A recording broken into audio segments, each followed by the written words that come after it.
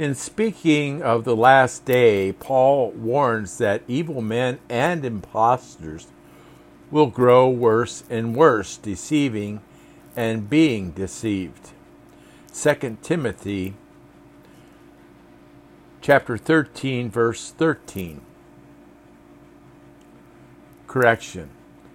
2 Timothy chapter 3, verse 13. The Greek word translated impostors means literally enchanters, but because incantation, is used in various occult rituals, it came to mean wizards or sorcerers. Some contemporary forms of music, such as acid rock, fall in the same category and are used as channels of supernatural satanic power. This agrees with Paul's prediction that, as the age draws to its close, there will be a great upsurge in these occult forces. The book of Revelation describes two end-time judgments of God by which some sections of humanity will be killed. Then it closes by saying that the rest of mankind did not repent of their murders or their sorceries or their sexual immorality or their thefts. Revelation chapter 9, verse 20 through 21.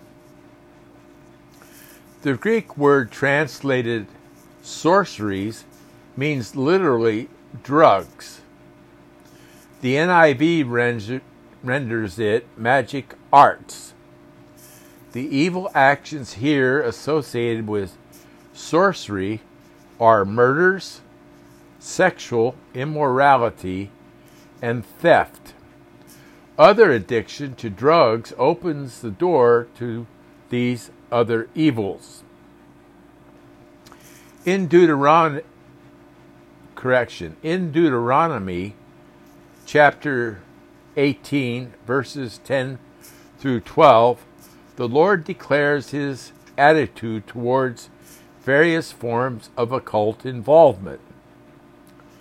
Let no one be found among you who sacrifices his son or daughter in the fire, who practices divination or sorcery, interprets omens, engages in witchcraft, or casts spells, or who is a medium or spiritist, or who consults the dead.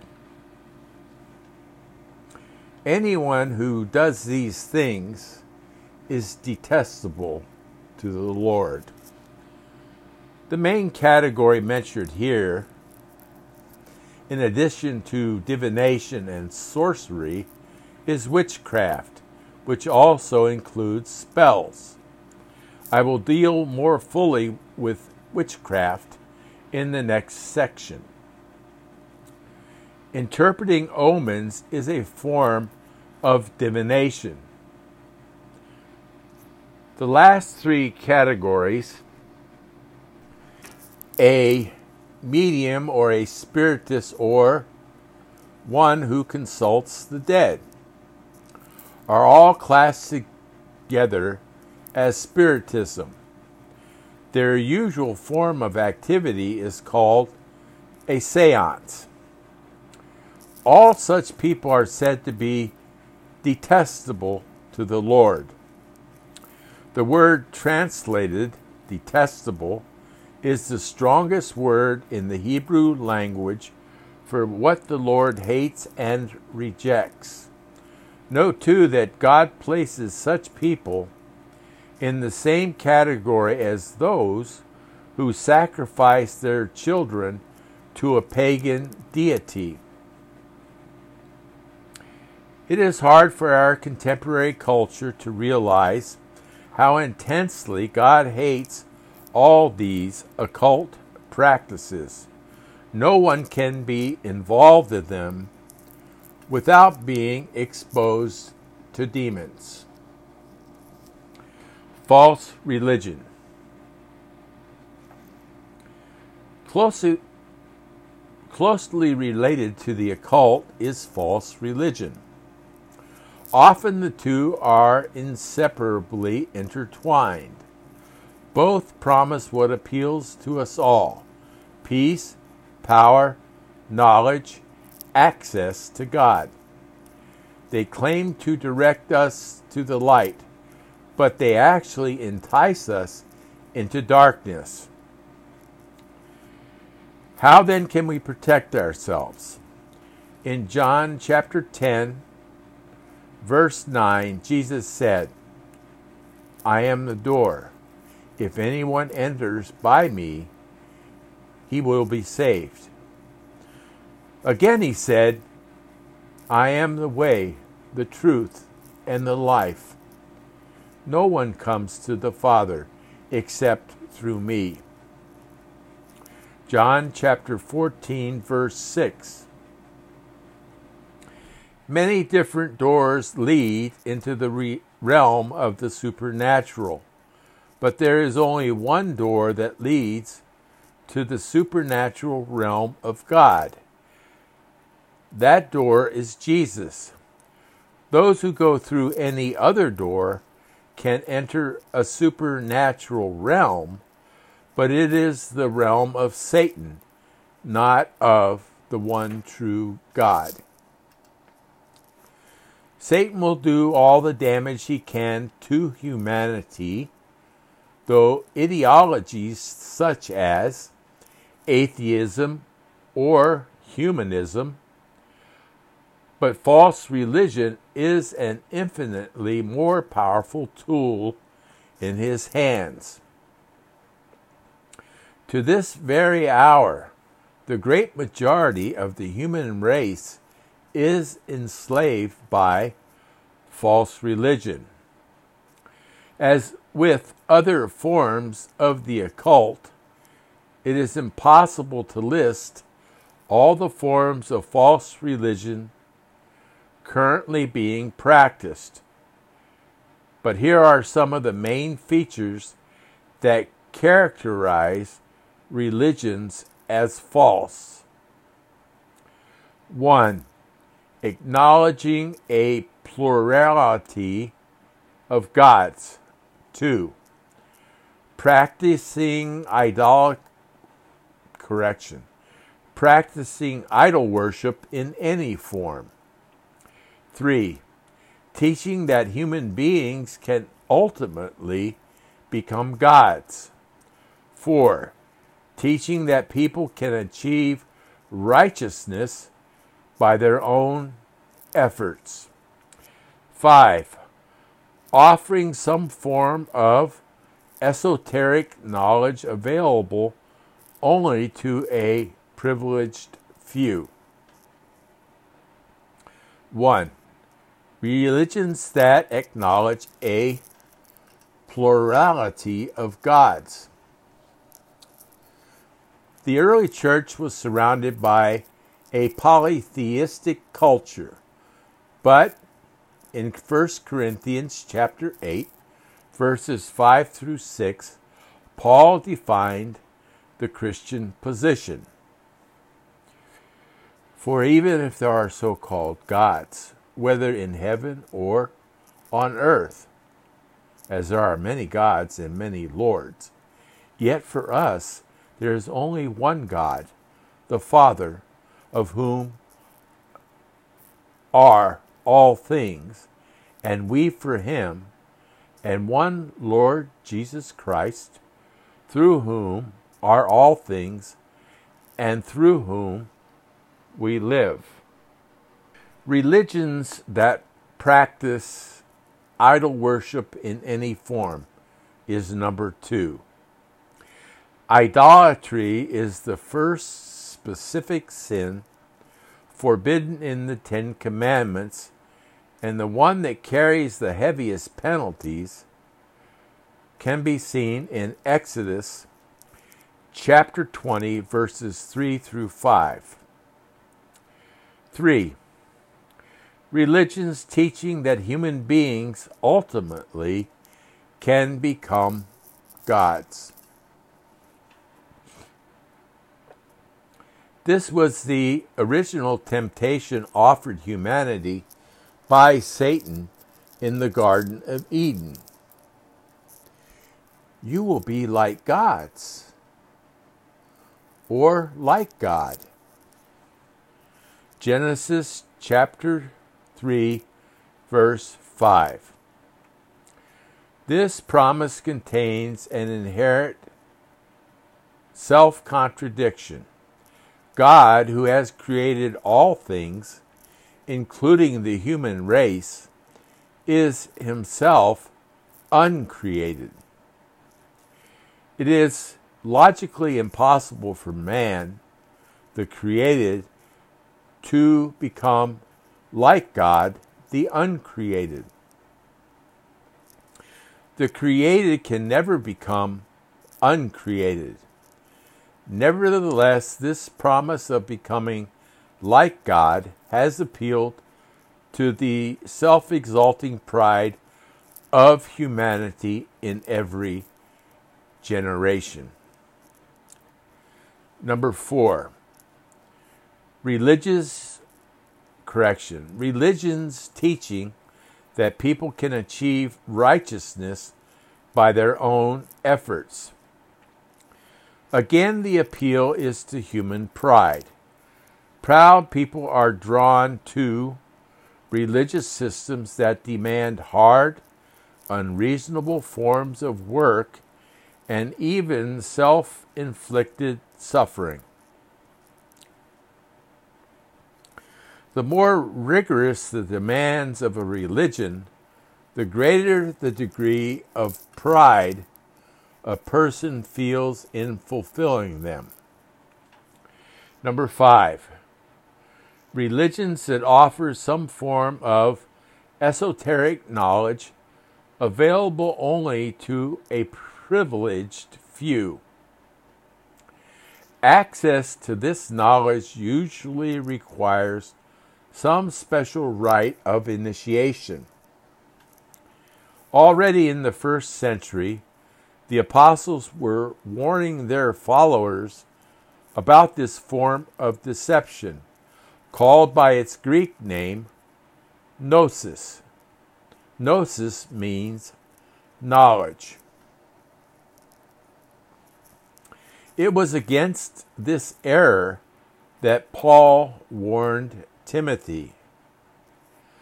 O Timothy, guard what was committed to your trust, avoiding the profane and vain babblings and contradictions of what is falsely called knowledge. By professing it, some have strayed concerning the faith. 1 Timothy chapter 6, verses 20 through 21. There are two outstanding contemporary examples of religions whose secrets are revealed only to those who have passed through a stringent process of initiation. They are Mormonism and Freemasonry.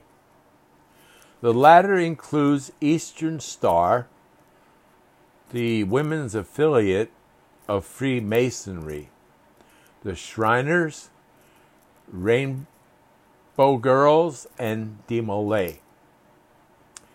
In Mormonism, the temple rituals are available only to a select few. No outsider may enter the temples while services are in progress. Freemasonry is even more secretive, except for a few official public appearances. It is completely closed to the uninitiated, and its secrets are guarded by blood-curdling oaths. Biblical Christianity, on the other hand, is open. It has no special process of initiation and no secret rites. The basis of its faith, the Bible, is an open book. All are encouraged to study it. All forms of false religion appeal in one way or another to human pride.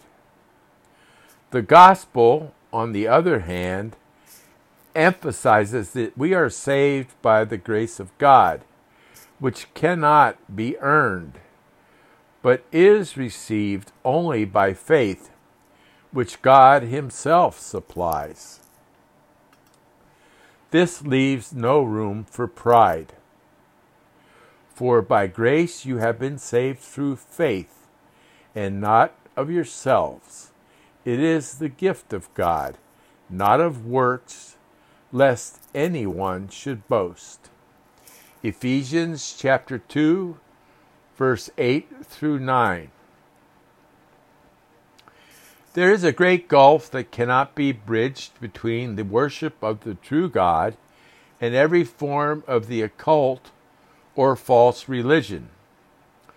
Paul emphasizes that every form of false religion is permeated by demonic power, and that Christians must not, therefore, be involved in any way. The things which the Gentiles sacrifice, they sacrifice to demons and not to God. And I do not want you to have fellowship with demons. You cannot drink the cup of the Lord and the cup of demons.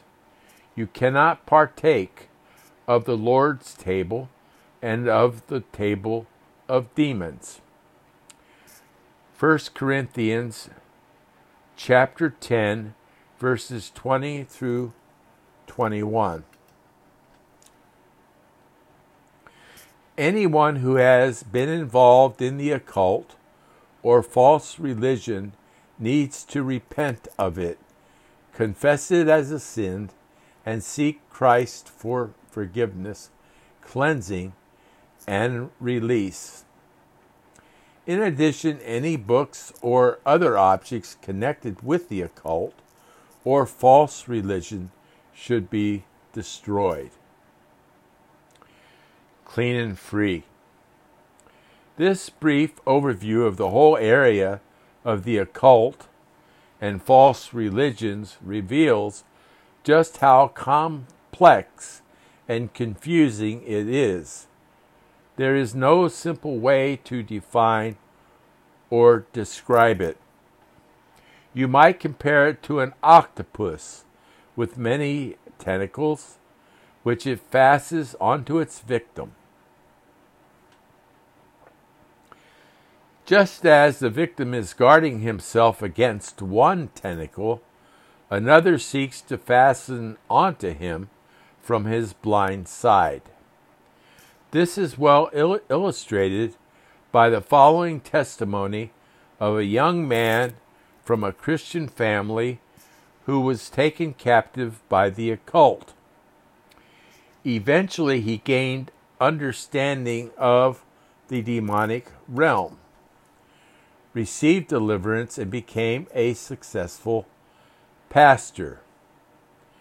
My parents are godly, born-again Christians. Like little Samuel of old, I was dedicated to serve the Lord from my conception. My parents taught me in ways of truth from my youth.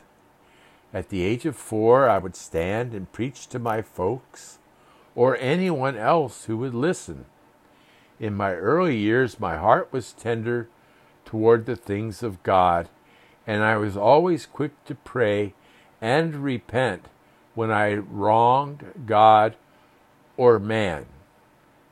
My precious parents taught me the best they could.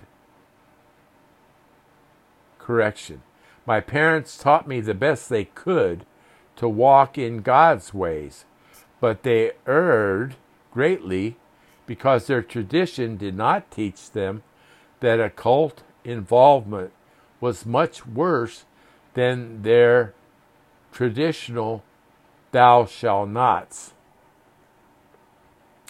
To read the funny papers on Sunday, to go to a movie at any time, or to condone drinking or smoking was unthinkable.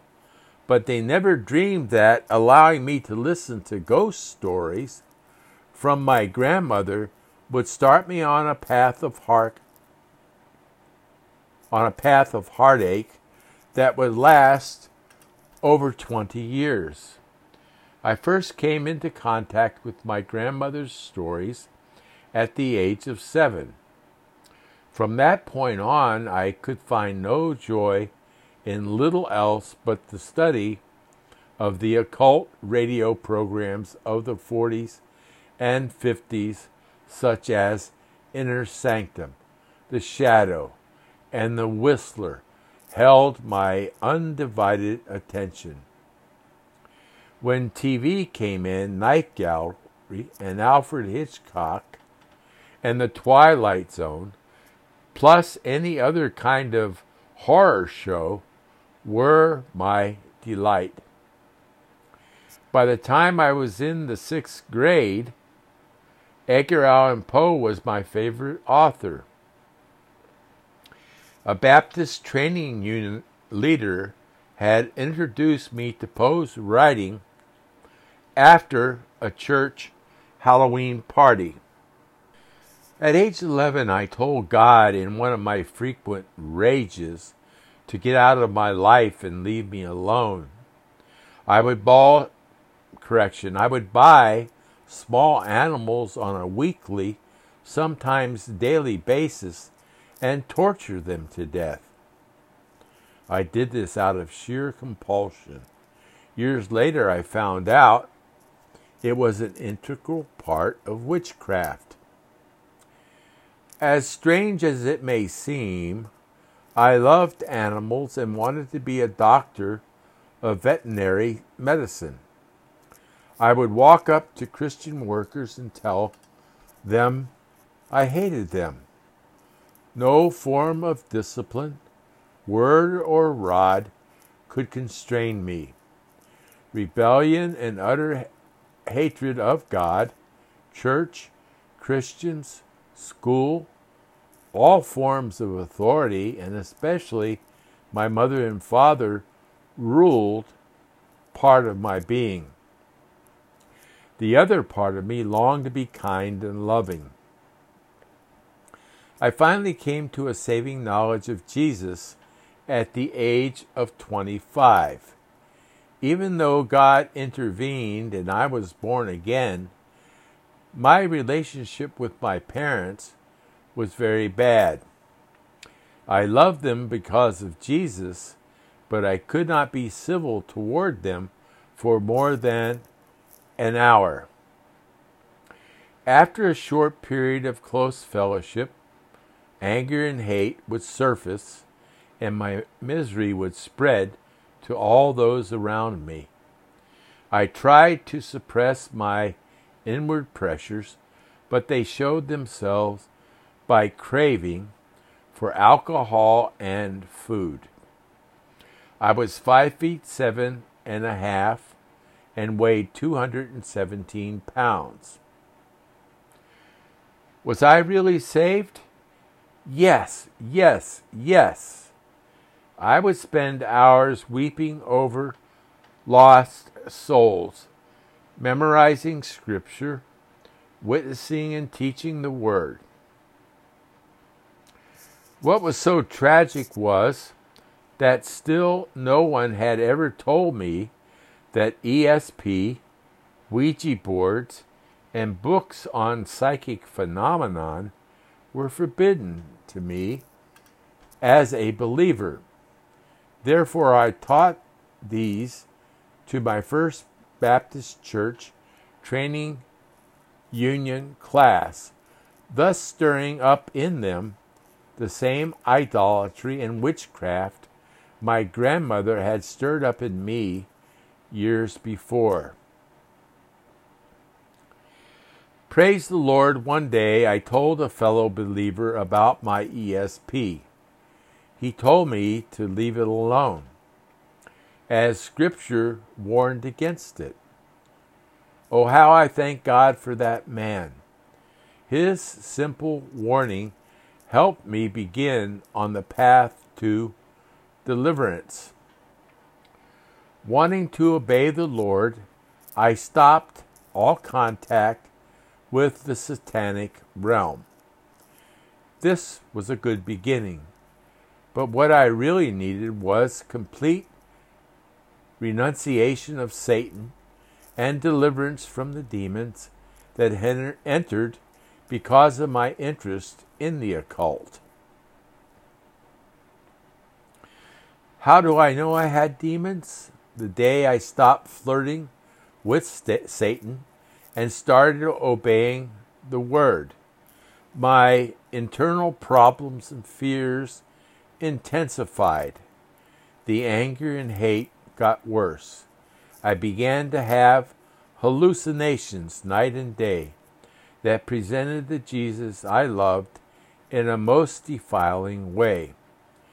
Though I was happily married, my problem with masturbation was uncontrollable. My greatest plague was that I was a latent homosexual. I never gave in to it, though I had to fight it constantly. I would have horrible thoughts of being with men and desires to dress like a woman. When I was alone, this evil spirit would manifest, and I would take on effeminate mannerisms. I hated and loathed these things with all my might. I prayed and repented and tried to crucify the flesh, not realizing that my problems had gone past the earthly, past the soulish, into the demonic.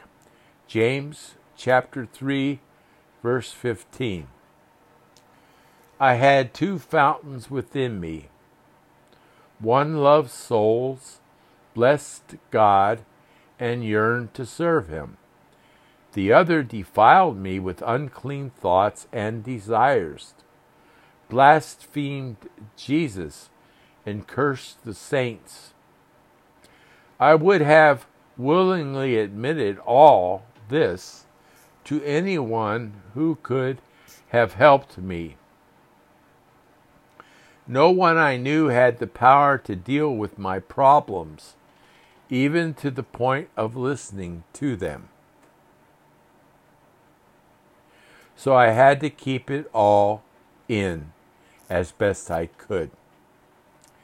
In December 1969, my wife and I were introduced to the deliverance ministry. When it was mentioned that Christians could have demons, I gave no argument. My spirit leaped for joy as I knew I had found the answer to my problems. A brother in Christ ministered deliverance to me, commanding the spirits to leave. I literally felt them move up from my stomach, through my mouth, coming out in sighs and yawns. From that day to this, I have never been plagued with masturbation. Plus my anger and hate were gone. Now I can spend hours with my mother with no schisms. I can actually hug her with love and compassion. For several months I was on cloud 9. Then suddenly the latent homosexuality and hallucinations started again. To be exact, it was about 2 o'clock one morning when I was awakened by demonic harassment from within and without. By this time I knew how to cast out demons and resist Satan, but my relief was only temporary. Just when I was about to lose hope, I heard a Derek Prince tape saying occult sins had to be confessed and renounced by name. This is something I had not done. I immediately did so, realizing where most of my problems had come from. Shortly after this, I went through my greatest deliverance service. One day I was driving from Columbus, Georgia, to Montgomery, Alabama, a little over 100 miles. During a time of horrible harassment by demons, I called on Jesus with all my might. He took me back in mental visions to instances that began at the age of 4, when demons first entered me. As he showed me each instance, I would renounce the sins involved and command the demon to come out. For more than an hour, demons came out of my mouth, the top of my head, and my shoulders. By the time I got to Montgomery, I felt wrung out, but I was free for the first time in years. Since that time, my spiritual growth has progressed rapidly.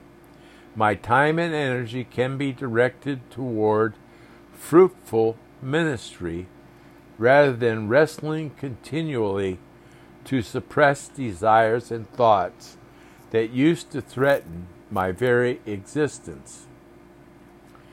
Also, the Lord has taken me from 217 pounds to 155 happy pounds. Praise the Lord, because of Jesus, I am clean and free. They Shall Expel Demons by Derek Prince. What is the Occult? Chapter 14, Part 2. This is the end of the chapter.